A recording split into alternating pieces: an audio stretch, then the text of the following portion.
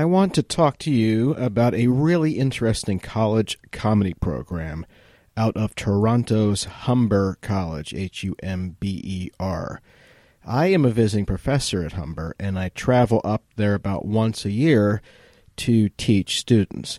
Now, Humber College has one of the few programs like it in the world where you can earn a degree in comedy writing and performing. In fact, Humber was the first college to start this back in 2000. The program is run by a great faculty, including alumni from SCTV and SNL, as well as amazing guest instructors from Kids in the Hall and other great places. This is a 2-year diploma program, and some of the graduates from this program include Nathan Fielder from Nathan for You, as well as Levi McDougall, who is a writer for Conan, and Rebecca Adelman for New Girl, and many other writers who are making a career in comedy and performers. Now, Humber's philosophy is one that I agree with. They believe that the best way to learn is by doing. This might sound simple, but this is not always the case within academic settings. For instance, Humber holds weekly stand-up shows at Toronto's top comedy venue, Yuck Yucks, where Jim Carrey and Norm Macdonald got their start. And the college hosts a weekly sketch show at Comedy Bar, which is a great sketch venue in Toronto. This really is a top-flight program run by incredibly nice and talented teachers. All the teachers there have made a living or still make a living as a writer, and that's also rare within an academic environment. And it's why I am associated with it. I just love the people up there, and I love the program itself. Now, beyond all of that, it's much cheaper than an American college program. So check it out. You can go to humbercomedy.com. Let me spell that, HumberComedy.com. humbercomedy.com. Currently, there are spots available for the fall 2016 semester, but they might not be available for long. You are listening to Doing It with Mike Sachs. I am a gentle robot from the future. Let us not hurt each other. Let us do it.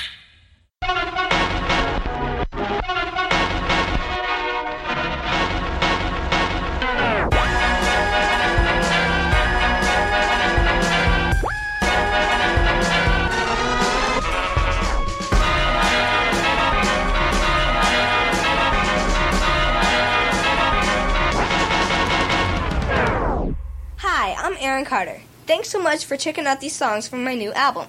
I'm so excited to be on the same label as my brother Nick from the Backstreet Boys, and I really hope you like my music. I may be only 12, but I've already spent a lot of time in the studio and on the road too. Maybe you saw me last year on the Nickelodeon All That tour, or opening for my brother. I've toured all over the world.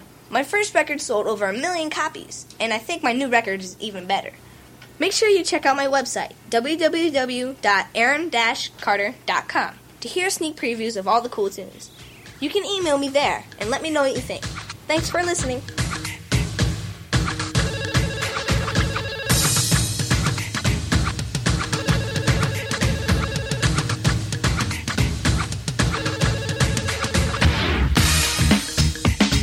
Hey, Justin.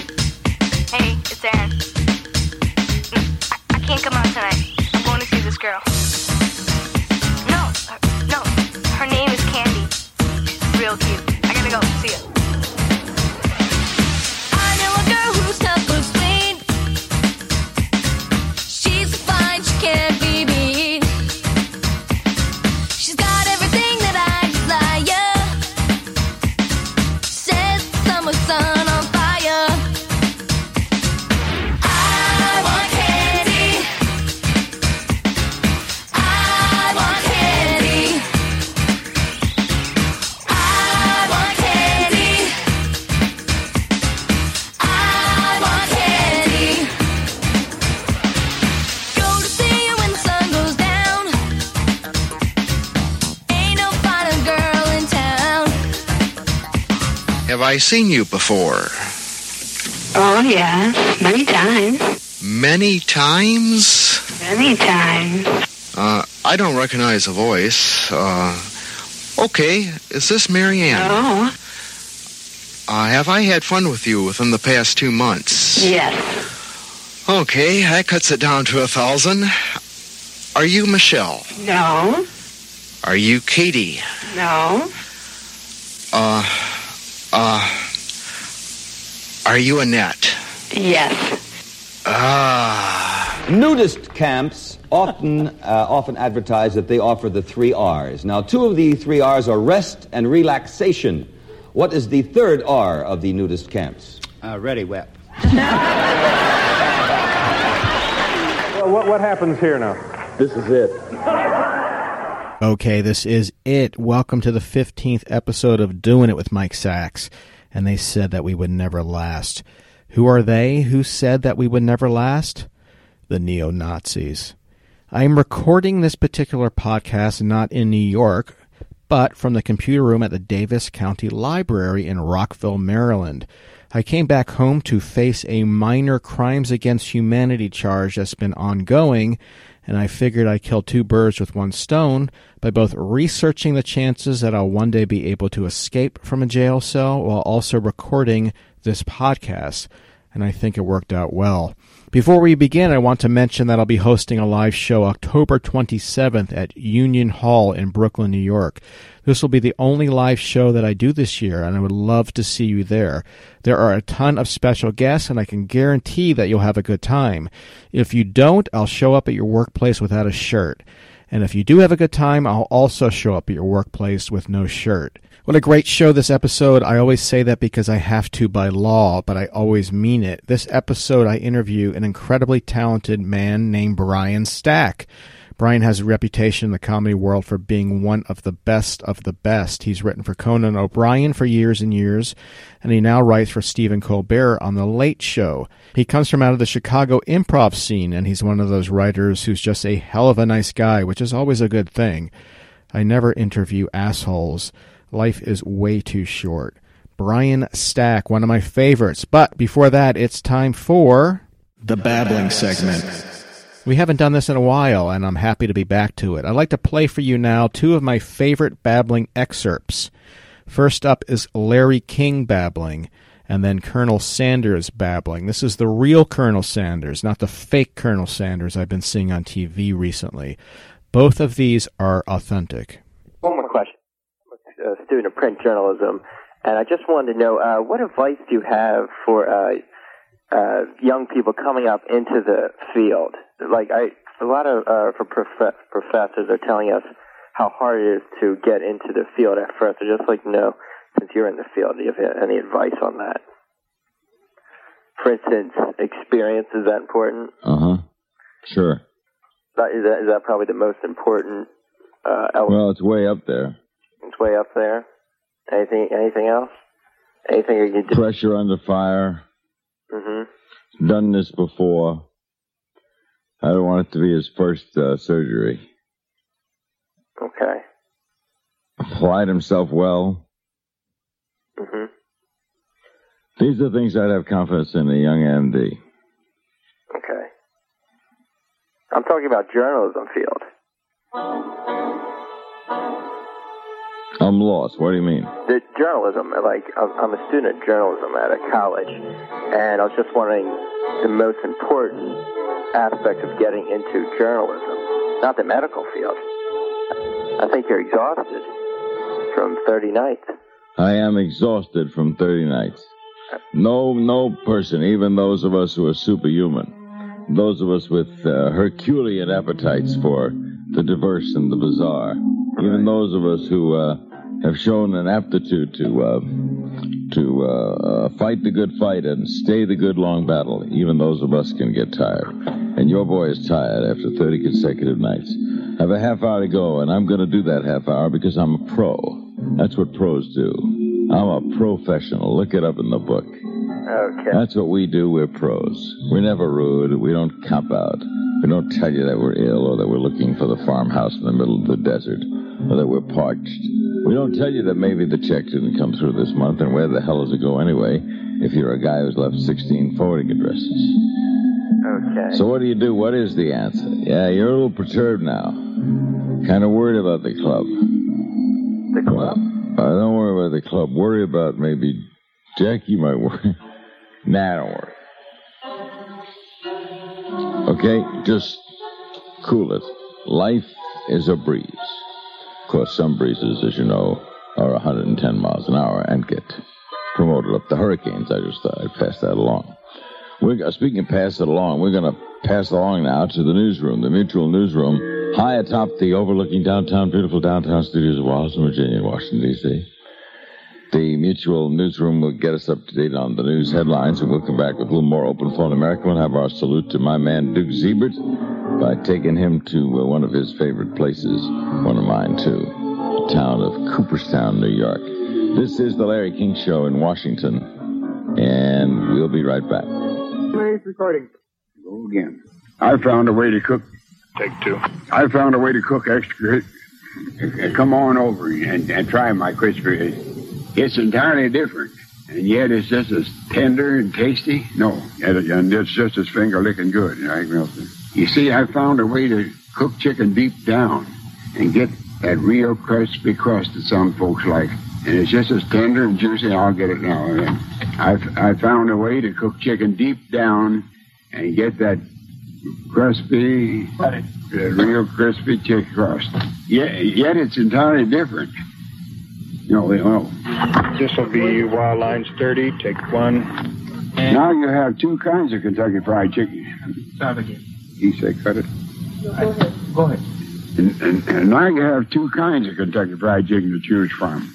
Yet tender and juicy. Is that it? Yeah. That's all right. Cut it. It's better. Take two. Colonel, if you read it. Okay, we're recording. Now you have two kinds of Kentucky Fried Chicken to choose from. My regular recipe. Take three. It's entirely different. Whatever, but now you have two kinds of Kentucky Fried Chicken. Let me get that scratched off of there and quit looking at it. Quiet, please. That real crusty, what kind of damn crispy crust. It's really different. Now you can have two kinds of Kentucky Fried Chicken to choose from. My regular recipe and my new extra crisp. Crispy.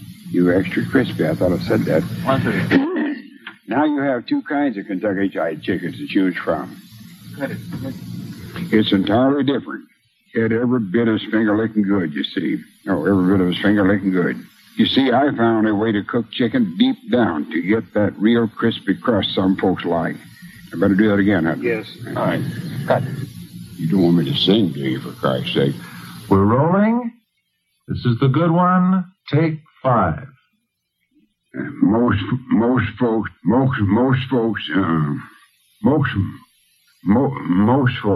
right, once again. Most folks have heard about. All right, that's good. Good, very nice. That's why folks call it finger. Sounds good. That's why folks call it finger licking good. That's why folks call it. That's why folks call it finger licking good. That's why folks call it finger licking good. I'm not getting anywhere with this damn thing. Okay, fine.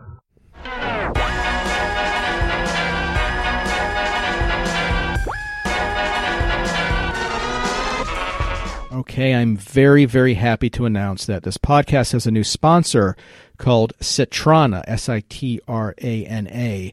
They make gorgeous, gorgeous leather shoes. These guys have been designing and building these leather shoes in their workshop, a small workshop based in Santiago, Chile since 2010. And they now have a brand new showroom and store in Williamsburg, Brooklyn. I recently visited the store. I'm a huge fan of shoes. The store is beautiful, as is their footwear. In fact, I'm wearing a pair right now. I promise you, these shoes are almost like works of art. Check it out. And even more exciting than that, listeners of this podcast get 10% off online if you buy shoes at Citrana.com, Citrana.com. Or, even more fun, you can visit them in store and just announce out loud that you're doing it with Mike Sachs. You will get 10% off. You won't be arrested. You will get 10% off. If you don't want to do that, go to their website, Citrana.com, and type in the code DOINIT, DOINIT, and you'll still get 10% off. That's an amazing deal. Citrana carries limited stock and can also take orders to build shoes especially for you. That's Citrana, Citrana, at Citrana.com. I never promote anything that I don't love, and I guarantee you that you will also love these shoes. Brian Stack is a veteran on the comedy writing scene, having written for years and years for Conan O'Brien. And if you write for Conan O'Brien, you have to be a writer's writer. Conan does not hire and keep writers for years who don't know what they're doing and who aren't at the top level. Brian got a start in the Chicago improv world, working in the same scene that launched the careers of Chris Farley, Tina Fey, and Stephen Colbert, among many others. Last year, Brian moved from Los Angeles to New York to begin writing for The Late Show. I'm a big fan of his work. The characters he's created over the years include The Interrupter, Hannigan the Traveling Salesman, God, and Gandalf. Now name me another writer or actor who's created and played such a variety of roles. Brian and I talked recently by phone. So how has your transition been from, you used to live in New York when you wrote for Conan for Late Night. How has it been since you came back to write for Stephen?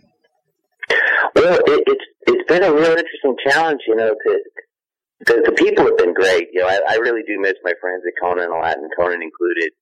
But the people have been great at the new show. We felt a real family pull back to New York because both my daughters were born there, and we've been feeling it for a while. And I never had a real desire to leave Conan.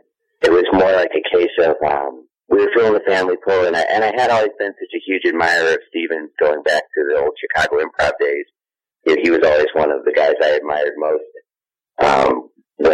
when I was starting out in Chicago. And it was crazy, the people that you saw as the local entertainment back then. It's just mind-boggling. But it's been an interesting challenge in some ways because the show, especially being in an election year, is more political than I was ever used to in terms of subject matter. But that's been an interesting challenge for me, since I'm a little more suited to writing kind of silly, apolitical stuff.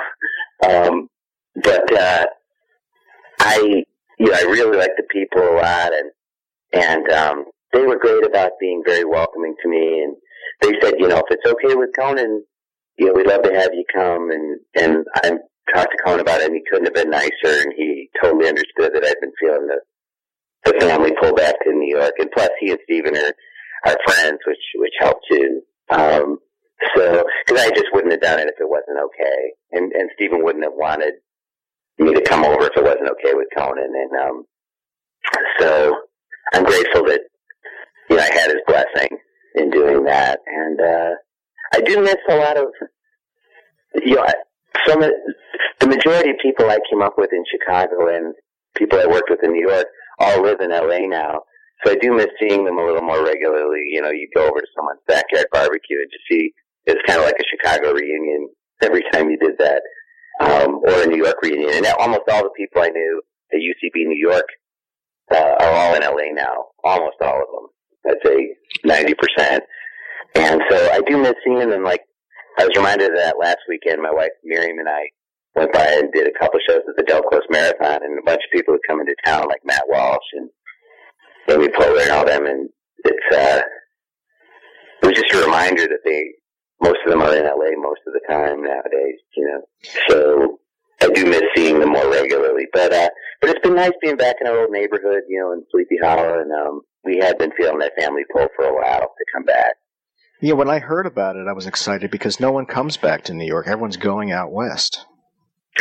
That's really true, and I understand that there's a lot to like out there, and I think it gets a bit of a bad rap, like as just a showbiz town, just the film and TV, just this big behemoth, which it is in many ways, but there's also this really cool local theater scene, and there's a lot of cool alternative comedy rooms, and you go over to a place like Meltdown Comics or UCB or IO West, and there's all kinds of cool little fun shows going on with really great people.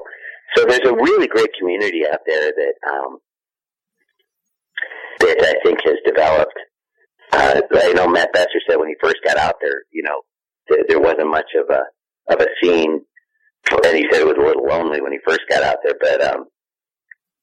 but now it's just really thriving out there, as everyone says, and it's incredible how big the improv and alternative comedy community is there.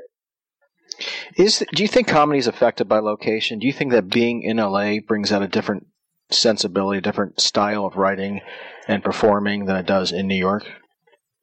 That's a really good question, and I've thought about that a lot. I think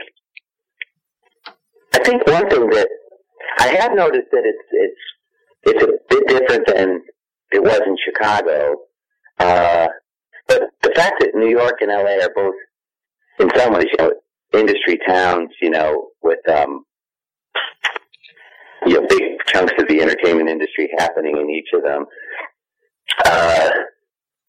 they're a little more similar than people think, or often think. And but Chicago, like having come out of there originally, because it wasn't really a showbiz town, it felt a little more like you could kind of develop under the radar a little bit more.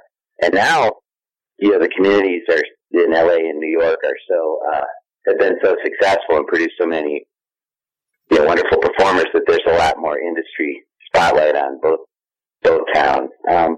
But I think LA, it does have a little bit more of a showcase feel to it. Everything, a lot of shows feel like there could be potentially showcases to try to get some kind of interest from the industry. I think it's still a little more like that than it is in New York, but New York certainly has a lot of showbiz spotlight on it too, obviously, and but LA, I think, definitely has that rep for a reason as a place where people go to be seen by the entertainment industry and hopefully get some kind of opportunity from their stage work, that they can transfer into TV or whatever. But the UCB did that when they went to New York. Their goal was to get a television show too, and they knew that probably wasn't going to happen in Chicago. So it can happen in both cities, but I think it's still probably the bulk of the industry is still in Los Angeles. I wonder if it matters, too, where you end up as much as where you originally come from. Because I do think that coming either from Nebraska, like Dick Cavett did, or Johnny Carson, or coming from the South or the Midwest, I think that plays more into it than where you eventually end up as an adult anyway. I totally agree. I think that there's a kind of Midwestern sensibility or for example, the fact that Stephen came from Charleston, South Carolina, and has a kind of Southern gentlemanly quality to him that he'll never really lose, or Jack McBrayer coming from Georgia, and he says sir and ma'am to everyone, and that comes through in your work. I think where you're from really does show in your work, even if you lose your accent, like people still kind of sense that there's you never fully get the place you grew up out of you. At least it seems like that to me, yeah. Well, how do you think the Midwest plays in your comedic sensibility? You come from Illinois area eventually. How old were you when you moved there? I was in the Chicago suburbs pretty much from age 4 or 5 on. So Chicago is really, and then I lived in the city. After I finished school, I lived in Chicago, where I started doing improv and everything for until I went to New York. So I was there pretty much from age 4 or 5 until I was about 32 when we went to New York. So that is definitely part of my DNA for sure. And I was lucky enough that there was this comedy community there, with Second City and I.O. I always admired my friends who moved to Chicago to do improv comedy. I don't know if I would have had the nerve to do that. I was lucky enough to be from Chicago where it was happening anyway, so it was my hometown. I don't know if I would have had the nerve to say to my family, I'm going to move across the country to do this this improv comedy thing. It probably would have seemed too crazy or too radical of a decision, but being from here in Chicago anyway, it didn't seem like such a big deal to take some improv classes. Well, a lot of people talk about Chicago being a great place to start in comedy. Why is that, do you think? Why is it such a city that's so conducive to great improv and comedy for the young? Well, I think one of the things is the fact that there isn't really an industry spotlight on the town. I mean, there is to a certain extent. Like, you know, scouts will come through maybe once a year and check out the people who are in the Second City cast or whatever. But for the most part, it's a little more low profile. You can kind of, you can develop your voice without a lot of scrutiny from the industry. You know, you have a little time to kind of figure out your own comedic voice, and also you're performing for a lot of times for fellow performers who've seen your bag of tricks, and they want to see you try new stuff all the time. And it can be. Someone once said, you know, an actor friend of mine said that Chicago has a little more of a no-nonsense approach to theater. You know, they want to laugh at the comedies and cry at the tragedies, and there's not much room for nonsense. You know, they don't have much room for all the showbiz side of things. They just want to see good work. And I think it's a kind of meat and potatoes approach to comedy and theater that I think develops. I think it's great for developing an ensemble type of performer too, like people who, like I heard Laurie Metcalf once in an interview say that, you know, when she went to LA, she noticed a lot of people were commenting on how unselfish her work was and how she would really serve the scene or the overall piece. And she said in Chicago that becomes kind of second nature. You know, you know that you're part of the ensemble. And that's something that John Mahoney said too. You know, he said people would say, "You're such an unselfish actor," and he said he was basically just doing what was expected of you in Chicago, to just serve the play, serve the scene, serve your fellow performer, which is something Del Close always talked about. You know, make your scene partners look good, and I paradoxically end up looking good yourself. And I think that that's something that gets drilled into you in Chicago. The sense of ensemble, the sense of everybody looks good if they're making each other look good, that kind of thing. As corny as that sounds, it really works, and I think you see that in shows like SCTV or Cheers or Parks and Rec. Like, when I see a scene where Amy Poehler, as brilliant as she is, when she'll sometimes hang back and let the other person in the scene shine, and that always strikes me as something that's very Chicago, you know, a very kind of ensemble feel that is present in a lot of my favorite sitcoms and movies, not just on improv stages. Well, absolutely. And she's an amazing performer. You're an amazing performer. And both of you guys, I think all the performers who are at the top, they're not really out there yearning, seeking to be funny. They're just playing the scenes, they're playing the character, and everything, to me, the lodestar is always set correctly. It's always being played in a truthful way. Yeah, it's really, I think I'm often struck by, like Del Close once said, the smallest emotional discovery in a scene that's real beats the hell out of the biggest one that's funny. And there's something in like those little moments where Steve Carell would just have these heartbreaking little acting moments on The Office, you know, where he would you'd see in his face that he was just heartbreaking, these heartbreaking moments that were just played so real. And, you know, and Amy does the same thing. And, you know, so many of and it's not just Chicago trained actors, obviously, but those kind of moments always, you know, I think about scenes like in Taxi when Judd Hirsch's dog is dying in one episode. And they just play it very real. But in being a dog lover myself, just seeing how just heartbroken he was that his dog was dying, you know, those kind of moments make the comedy around them so much richer, you know.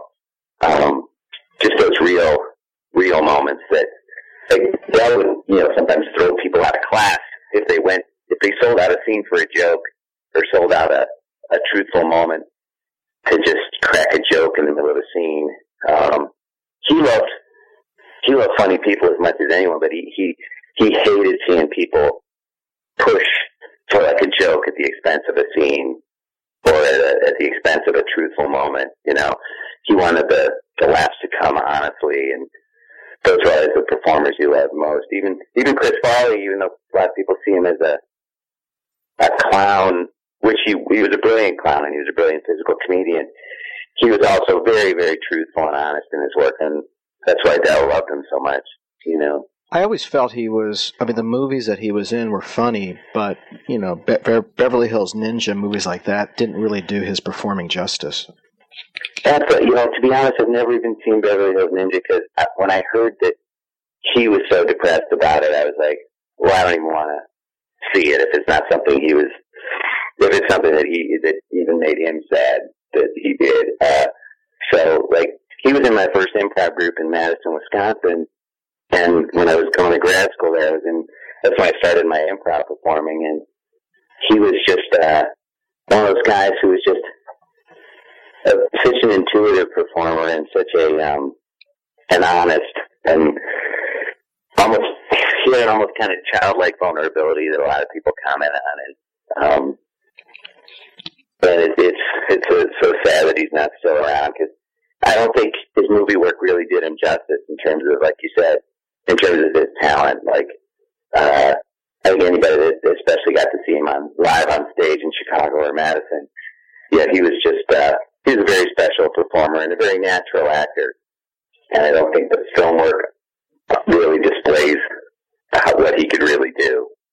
Right, and from what I've heard, that he was off stage, off screen, just as vibrant and likable as a comedian, comic character than he was on screen. I mean, people absolutely would love him, from what I heard. Yeah, he was a really big-hearted guy. You know, he certainly had his demons and everything, but they were almost always directed inward, you know, at himself. Like he was always struggling with his own personal demons. But in terms of other people, he had a very big heart, and he was very generous with his spirit. And he never felt threatened by other comedians. Just always wanted to be around them. Like Al Franken said in a TV thing I saw, he said Chris was the biggest fan of everybody else. You know, he just loved. How rare is that?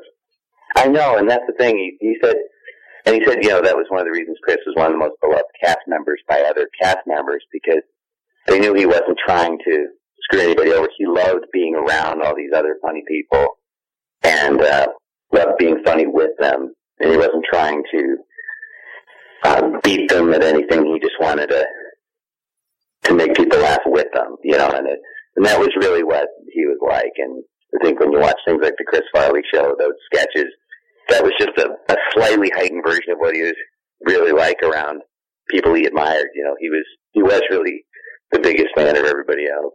Did you sense, even from the beginning, that he was going to explode as high as he did so quickly? Well, you know, I was so new to comedy at the time that I didn't have enough perspective to know what was really possible, but I do remember thinking, is it just me, or is this guy like one of the funniest people in the world? Like, and I would see that effect he would have on other people too. And I felt this a lot in Chicago too, when I watched people like Carell or Colbert or Amy Poehler, you know, Tina Fey, these people. Yeah, I'd be thinking, well, I think these people are as funny as anyone working in movies.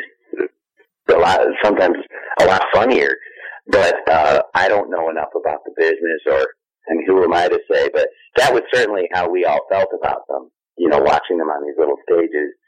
You know, it was very obvious to us that they were very special. But you know, there's a lot of luck involved in the business, and a lot of the great people don't get discovered and things like that. But I do remember thinking these people, Chris included, were certainly among the funniest people I'd ever seen, you know. And I remember Chris making this couple laugh in a bar. We went out to a bar after a show once in Madison, and he was making this middle-aged couple laugh so hard. And I remember the guy, this is really true, believe it or not, the guy said, "Well, you know, what's your name? I I've never laughed like this. What's your name? I just want to remember your name. Wow. And so it was. That doesn't even sound like a real. I swear that really happened. And I think he had that effect on people where it's just like, this guy is really special. Like I don't think he necessarily thought he was going to become famous, but he just kind of wanted to remember this guy that made him laugh that hard. And I think he always had that effect on regular people long before he was famous, you know. And that's something you can't teach. It really is. You know, I often think of that Billy Wilder quote about Audrey Hepburn. He said, "What Audrey had, you can't learn and you can't teach. God just touched her on her cheek, and there she was." Yeah. And some people have that, just that gift. You know, they are born with a kind of special quality that you can't teach and you can't learn.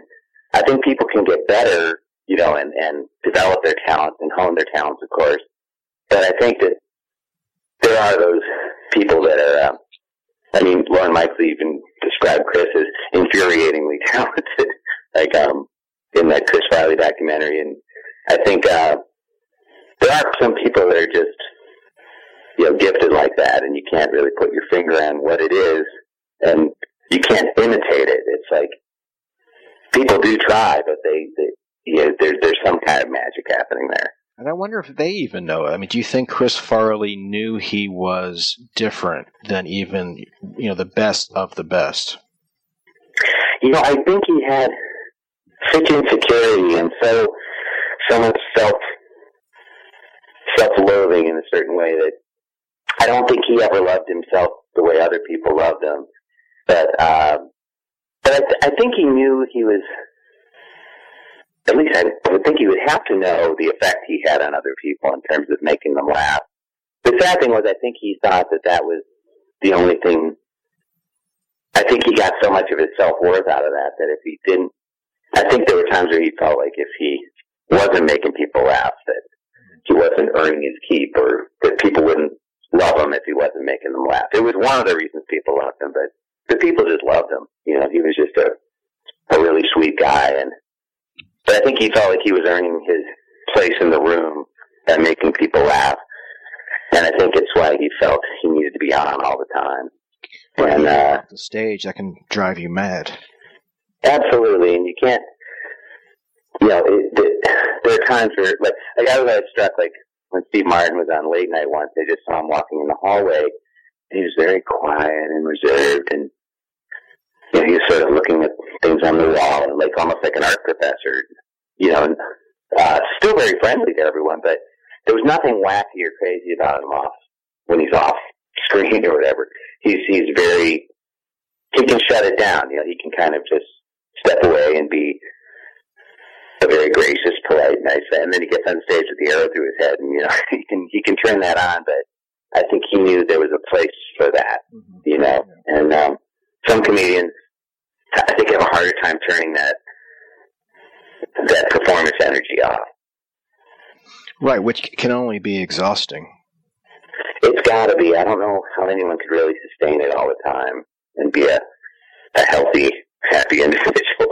I was even struck when Gilbert Gottfried once on Late Night. I don't know him at all, but I just said, "Hi, Gilbert. It's great to have you here. I've always been a big fan." And I could barely hear him when he responded. He was very nice, but he was like, "Oh, thank you very much."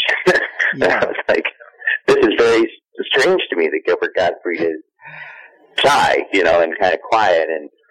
And Patti Smith, I remember she was on the show, and she was very quiet and shy and sweet. And that used to surprise me. It doesn't really surprise me anymore when performers are shy. When I was coming up, I thought, well, I'm shy, but I can't be a performer, you know, because performers aren't shy. They're always out there, and I was so wrong about that. I mean, the majority of performers I've met or sometimes go into it because they're shy, and they're kind of pushing. Yeah, they have to kind of push themselves into it. And I remember hearing how John Lennon would throw up from stage fright, and I found that so mind-boggling.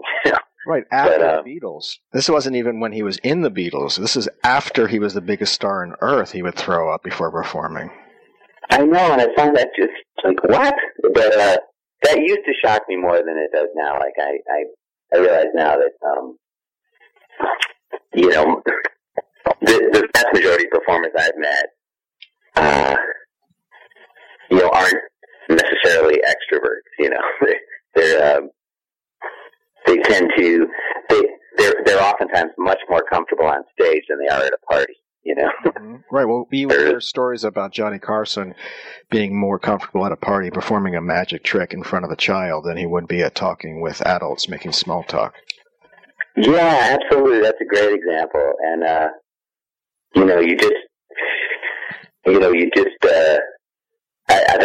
that all rings true to me now. But, growing up, it never occurred to me that performers, I just assumed if you're in the public eye, you never have any moments of insecurity or self-doubt or anything, and I now know a lot better. But there also seems to be this sense, and I say this not knowing these people, but, the great performers have this openness and decency that comes through in their work. And I would say that goes for Stephen Colbert, Amy Poehler, and even you. There seems to be a very positive force running through them. Well, thanks very much. It means a lot to hear you say that. And I think it is true, at least in performers that I've admired a lot. Like, it does come through. I think there's a certain amount of yourself that always comes through, and that's certainly true with Amy and Stephen. Like, when I watch, I get the sense that, like, if you watch Amy in anything, even if she's playing on SNL, she's playing a jerk character, you still there's a kind of warmth and decency that comes through in her that never really goes away. She's always lovable, even when she's playing a jerk, Right. And Stephen certainly, is always a guy right from early on. I remember the first time I ever saw him perform, he was in Chris Riley's touring company at Second City in '88, and I went to the first Tourco show they did, and that was the first time I ever saw Stephen perform. And right from the start, his intelligence just radiated off the stage too, and his wit. He was always just this. Tina too. I remember seeing the first time I saw Tina. The first time I saw Amy they were on an improv Olympic team in the early '90s, and her intelligence and wit. It was kind of like Tina's always struck me as Dorothy Parker without the drinking problem. Right. Just that incredible, sharp laser wit, and without the self-destructiveness, And Amy she's one of the few people I've ever seen that seemed fully formed the first time I saw her. A lot of performers go through an arc where you see them grow, and they're like this mold, this little ball of clay that gets honed and sharpened. But she seemed to be kind of Amy right from the start, which is pretty remarkable. She was always very special, I think. Well, yeah, that's interesting you mentioned intelligence, because you can't be funny without being intelligent. And I think one thing you can learn in comedy or anywhere else is that a lot of intelligence comes from knowing a lot about a lot, and a lot of that isn't about comedy. It's just about life and about nonfiction and about history and philosophy and that sort of thing. Yeah, I think having a well-rounded interest in the world is certainly very valuable, especially as an improviser and writer. Like several years back, I actually wrote a letter to a professor I had in college that I never actually had met in college. But I loved his class so much that he taught about classes about Alexander the Great and the Greeks and things like that. And the stuff I learned in that class stayed with me and would come up and double up in improv scenes years later, or if I was writing a sketch about Socrates on Conan or whatever. And I just wrote to him saying, "Hey, I just want to thank you. Your class not only was a lot of fun and really interesting to me, but I've actually used it in ways that I never expected to." And he wrote back, he was really touched by it. It was, and I'm glad I wrote it. I just felt compelled to write this guy I never even met. But I think that's really true. I think having a kind of, my mom used to say that my dad and I are treasuries of useless information. But it ends up, a lot of the stuff you thought was going to be utterly useless ends up being quite useful in improv and in comedy writing. It's certainly been useful in ways I never expected it to be. Yeah, I don't think anything's useless. I think if anything, those in comedy should look where others aren't and look at so-called useless information rather than memorizing every episode of The Simpsons. I think by knowing a lot about a lot, it can only further your comedy and your career. I totally agree, and I think that one of the reasons people love shows like The Simpsons is because the people who created it had a vast, knowledge of a wide range of topics that informed their own writing and their own thoughts. I mean, you watch an episode like one of Conan's classics that he wrote, Marge and the Monorail, and all his references to the Music Man and to, old Flim Flam con men who would come through town. And, so much of that is just some Conan loving old showbiz stuff or, references to things. And, Conan's love of history, and like when he did that 19th Century Rules baseball remote, which is still one of my favorites, so much of that, it's just him getting to be a 19th century guy, and having so much fun. And that wouldn't have been possible if he hadn't had a love of history and a love of the Civil War and, all that trivia, it ends up being useful in ways you just never expected. Well, exactly, and you can see it in your work, too, specifically Hannigan the Traveling Salesman. This is a character from another time, not just the way he speaks, but almost his verbal dexterity and the melody in his voice. You don't see that anymore, and I imagine that a lot of Conan viewers hadn't seen that before you performed that, but fell in love with it. Oh, thanks so much. That was always one of my favorite characters to do, and I remember that the idea of a salesman character was originally suggested by Andrew Weinberg, who was one of our writers, and he said, how about, Stack Blade's just a salesman who comes around selling jokes. And I ended up writing it with him and Michael Coman. I think when I developed the character in terms of actually how to play it, subconsciously it all came back to like things like William Powell and the old Thin Man movies and all these things I grew up watching as a kid and loving, the old, sort of like, that's what the My Man Godfrey way of talking, Right. And, just from those old movies that it soaked into my brain. And, those are those things that just become part of your DNA and come out in your characters. And, like Keith Richards said, if you're a musician, everything you've ever heard comes out in what you play. And, I think that's true of comedians too. Like, even if you're not consciously emulating someone, all the people you really love. Like, there are times where I'll be doing a character and I'll watch it later and I'll be like, oh my God, I should send a royalty check to Joe Flaherty for that. Right.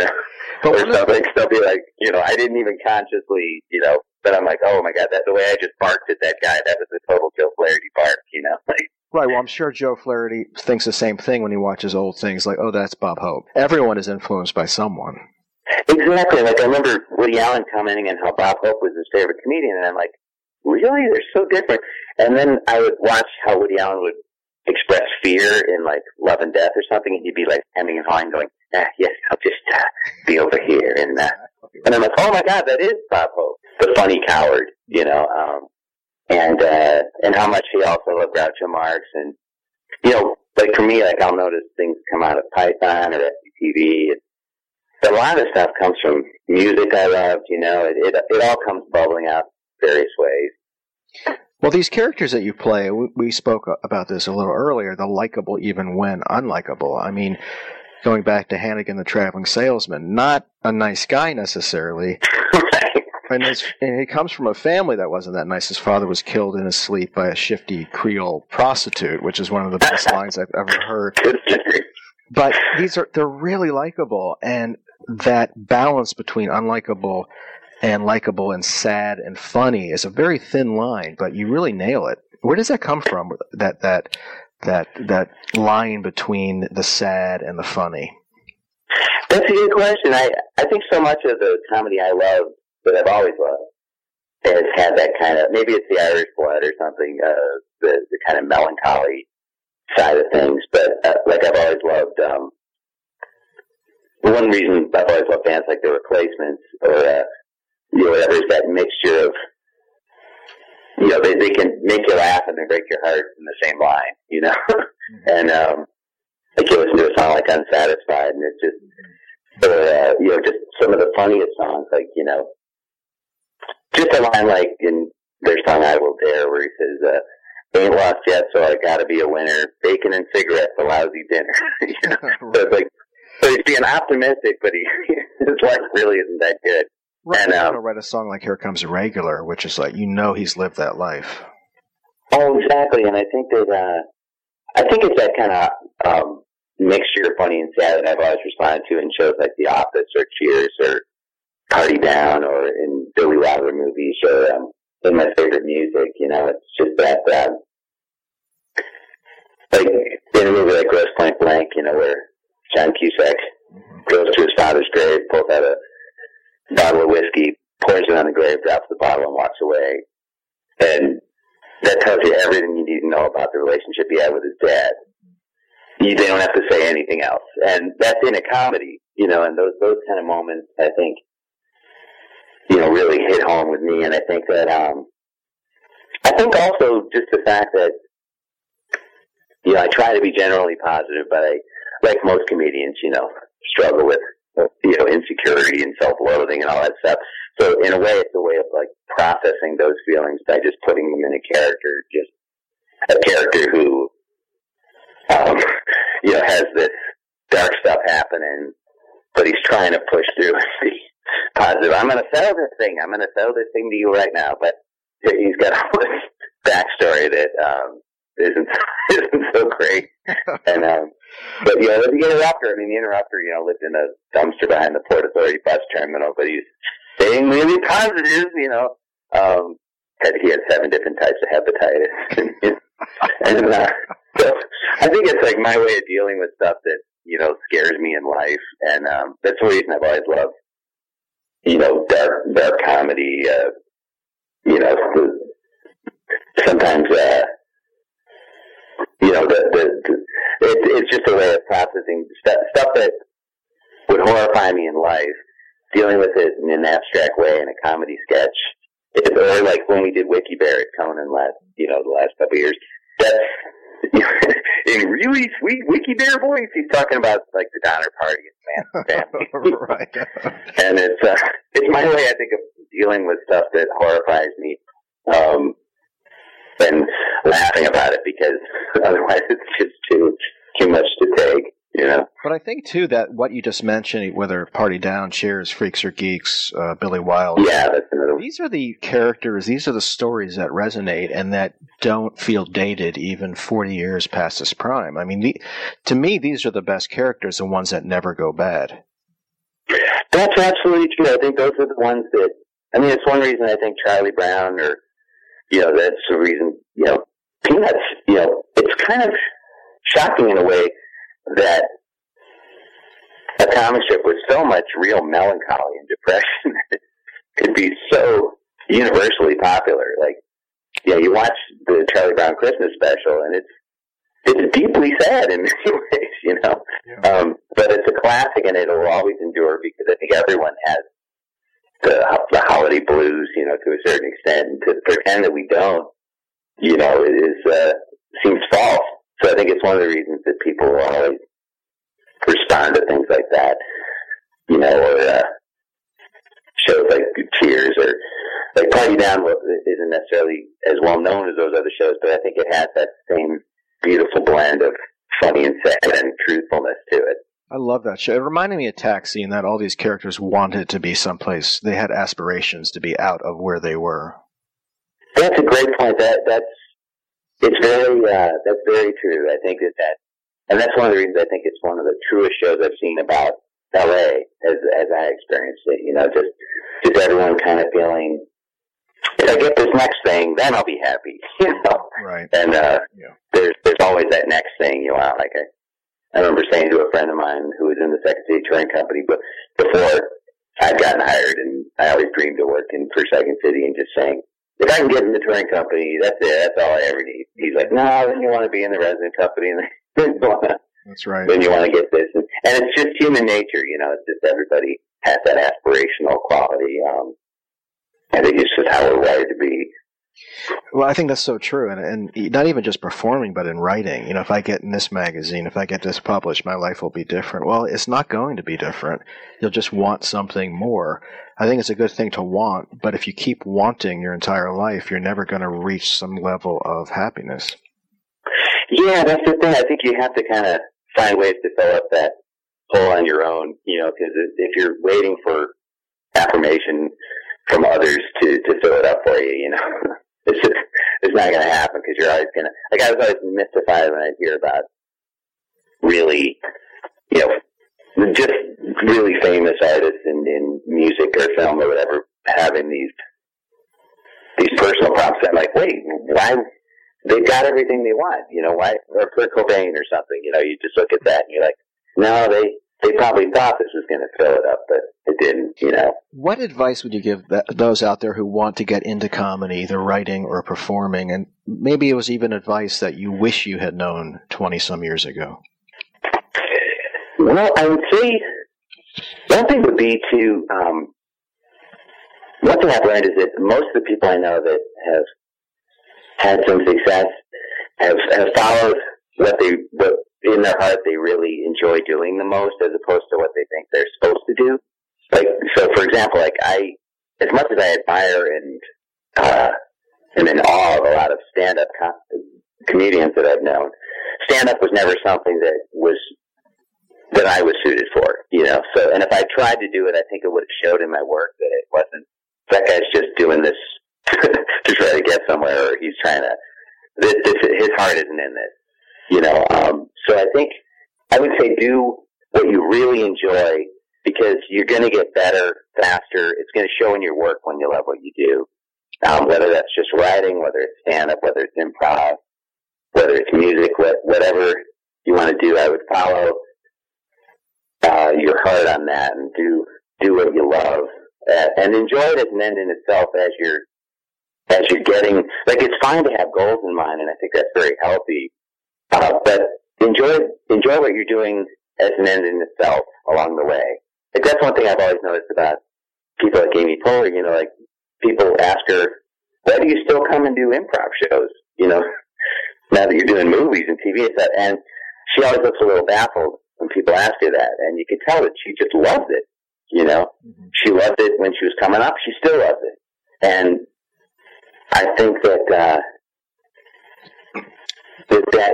she enjoyed it as an end in itself, but even though it led to other things, she was enjoying it along the way. Even if it had never led to anything, she would have still had a great time. You know what I mean? Right. And I think that, I look at a guy like Keith Richards, you can tell in his face that he'd be playing music even if he never got famous. He'd be playing in some bar in England, it's something that he just loves to do. But one other thing, though, I would say, and this is something that I look back on with some regret, was there were times I've just been way too passive and waited for things to happen. And I think sometimes, especially in today's day and age, I've always admired people that, are a little more proactive with their careers or with their goals. I tended to kind of wait for opportunities to come my way, and some thankfully did, and I'm very grateful for that. But there were times where I had opportunities that came up and I just wasn't ready. I wasn't I had a chance years ago to audition for SNL, for example, and I just wasn't expecting to get that chance, and I wasn't really ready when I went in to do it. And I think that I would tell people, be confident enough in yourself to know that some opportunities are going to come along, and be ready. Just be ready when they come along, because I think someone once said, luck is when opportunity meets preparation. Mm-hmm. And there were times where opportunities came up for me, and I wasn't prepared. I wasn't ready. I was scrambling for stuff. I think about, if someone comes along and says, hey, I like your stage show. Do you have any spec scripts? It's a lot better to have some spec scripts ready than to say, oh, I'll throw something together, But I think there's another lesson there in that you didn't get the job at SNL, but you kept moving forward. Yeah, I look back on it and I'm philosophical about it, because it was like for most of the people coming up with me, it was always kind of one of the big dream jobs. But I look back on it and I've come to terms with the fact that it was probably for the best in my case, because I think I'm a little more suited to being a little more low profile and being kind of a little more, flying a little more under the radar. And I think being even though I've, loved SNL, and it had an incredible history and everything, I think in many ways I was more suited to a show like Conan or Stephen's show, and just being kind of part of the ensemble and part of the background. And I think it suits me a little more. And that's nothing against SNL or the people that have come up there, and it's history and everything. But I think that I always think of people like that I've heard about who were just, when they got that chance to do that audition, they had 3 to 5 minutes of stuff they could do by themselves, to camera, bam, presentational, really strong material. And I would tell people, if you think you want to be on a sketch show like that someday, just have stuff ready to go. Have stuff ready to do by yourself. I'd come out of ensemble work. I'd worked with other people all the time, and I didn't have stuff I could do by myself to camera. Everything I did was group related stuff. And you have to have something like that, because those opportunities are going to come along, even if you don't dare to dream that they will. There are going to be times where you get a shot at something like that. And if it's what you want, just be ready for it. That's one piece of advice I'd give that was like kind of hard learned. But I'm fine with the way it all worked out. And but I would say that that's something that I would tell young people, is just to believe in yourself enough to be ready for some opportunities, because they may come up, when you least expect them. That's right. What was it that you performed that didn't go over so well at the SNL audition? Oh, it went fine, but it was a little bit. It was clearly not like I did like a Sean Connery thing that went fine, and it went. They were nice, and they seemed to like it fine, but it wasn't like a performance level audition. Like, you really want to go in there with stuff where it's like they wanted a political impression, and I tried to kind of do a Ted Kennedy thing that was kind of half written, and I sounded more like Mayor Quimby from The Simpsons. But they were nice. It went fine. It wasn't like a disaster or anything, but it wasn't going to wow anybody, and I clearly hadn't scripted it out very well, and it would dribble off in places because I didn't really have an ending to things.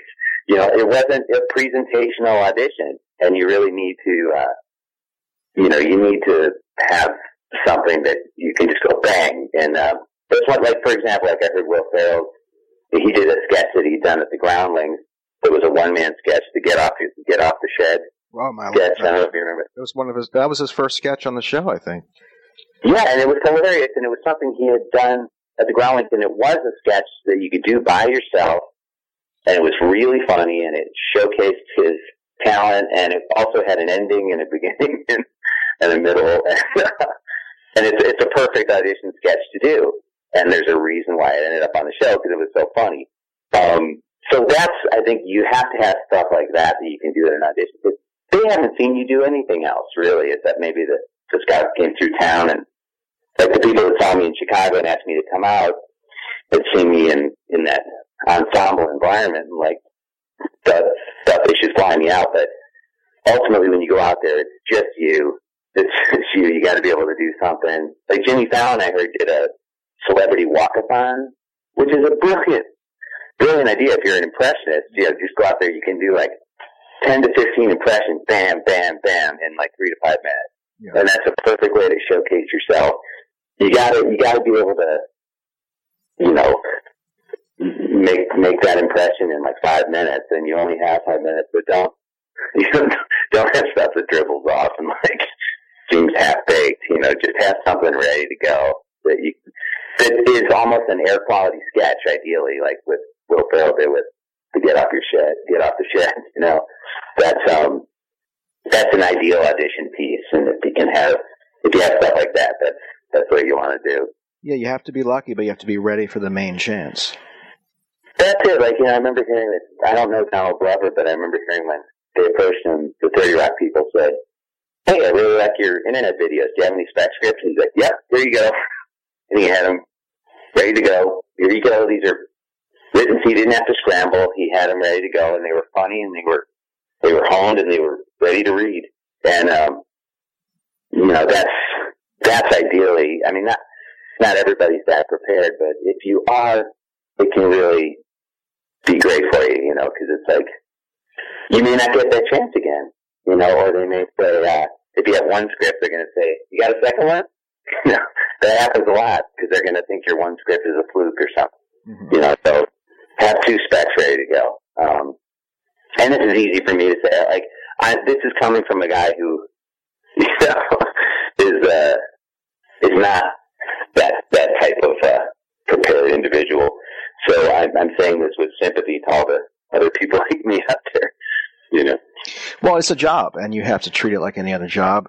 Even if you don't have to show up every day, I think you have to work every day on something and always move forward. And like you say, just be prepared. Yeah, exactly. And I think that's it. Just being ready to go, and also, I think, and I say this as the kind of guy who goes into situations pretty underconfident most of the time. So I say this with sympathy to all the underconfident people out there. It helps to kind of, you know, the old saying, "Fake it till you make it." I've seen it work for people, you know, like just trying to, going into situations with a certain amount of, even if it's false self-confidence, try to project self-confidence when you go into these situations. Because people really want to like you and they want to believe in you. And if you go in acting like you don't belong there, they're probably going to think you don't belong there, you know. No, I think that's great advice, actually.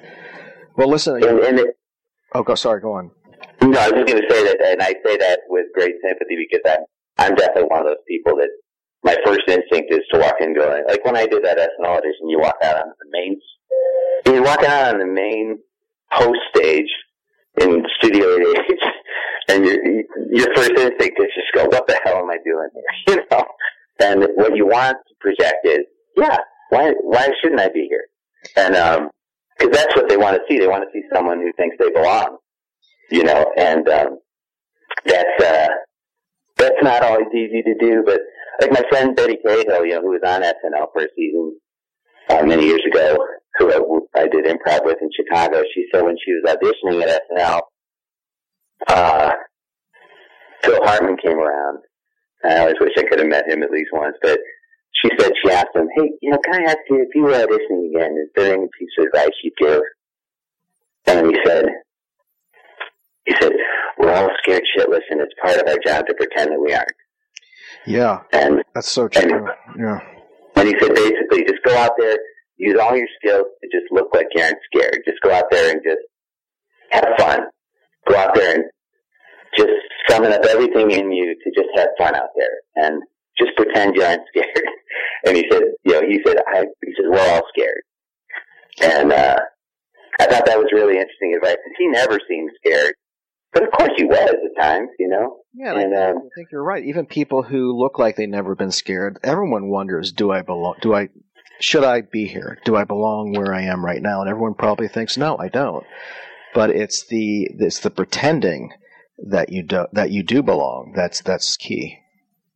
I think so, and I think that confidence often goes even further than talent. Like I've seen people in the business, we've all seen people that seem more confident than they are talented, and that sometimes goes further than talented people that don't have confidence. Yeah, I think. I think so too. Yeah, he kind of wonders with someone who has so much talent, why don't they recognize it? And at the same time, someone without talent, why do they think they have such great talent?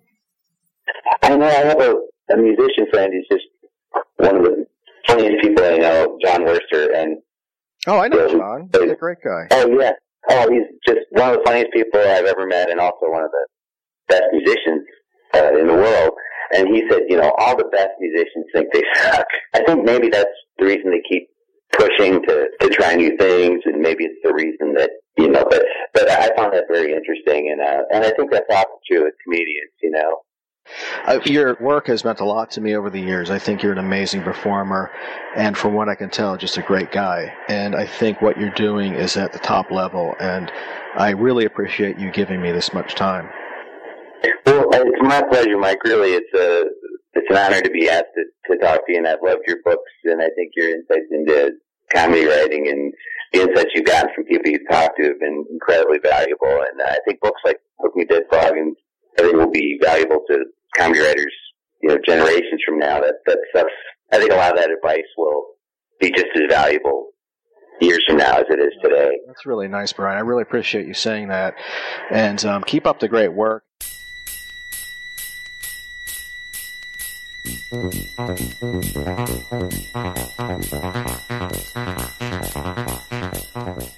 That's it for this 424th episode of Doing It with Mike Sachs. My name is Mike Sachs, and you just did it with me. Here are some highlights from the upcoming podcast. Mike shoots space dust from his nipples. Mike joins Scientology and wears a jaunty sailor's cap to celebrate. Mike wets himself and then impishly winks.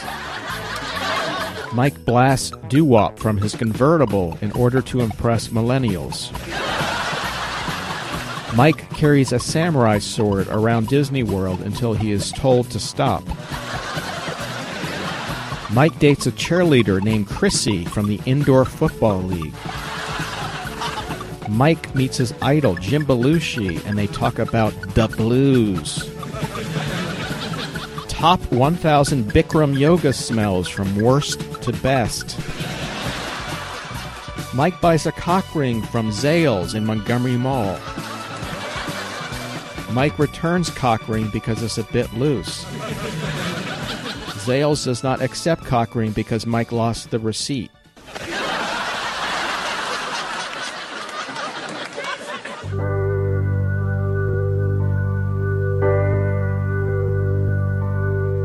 I appreciate you joining us. I really do. I look forward to seeing you all next week, especially you, that one who's listening to this podcast on the subway, the guy with his hands down his pants. I want to mention again that I'll be hosting a live show October 27th at Union Hall in Brooklyn. Tickets can be purchased at unionhallny.com. I would love to see you there. Please come if you're available. A few shout-outs. Brian Stack for sitting down and talking with me. Brian's work can be seen on The Late Show with Stephen Colbert every night, or at his very funny Twitter site, at BrianStack153. Those are the numerals, 153. Tyler Wall, Brian Huddell, Andrea Salenzi, Avery Edison, and Ben Hating for donating to our Patreon page. I'd like to thank Ian Goldstein for his help. You can reach Ian at his email, igold91, numerals 91, igold91@gmail.com, or on his Twitter page at Ian Goldstein, yes. Sam Peach, I'd like to thank for his marketing and artistic skills. You can see Sam's incredible illustration work on Instagram and Twitter at Odeath Creative, and that's just the letter O and then Death Creative, one word. And on Facebook and Tumblr under Odeath Creative. I'd like to thank Rob Schulte for once again producing, editing, and wrangling everything. You can reach Rob at robkschulte.com. Or you can listen to his great podcast, Pumpkin Spice Podcast, and you can find that on iTunes. You can reach me at MikeSachs.com or at doingitwithMikeSachs.com or on Twitter at doingitpod. Okay, you know what to do. God damn it, you humans. Keep your feet on the ground and keep doing it. Wake up! To think about having somebody turn the tables on you is always great if it's never been done. Well, I myself am not gay, and I don't think that Henry Rollins is gay. But if I were to be with a guy, I would want it to be with him.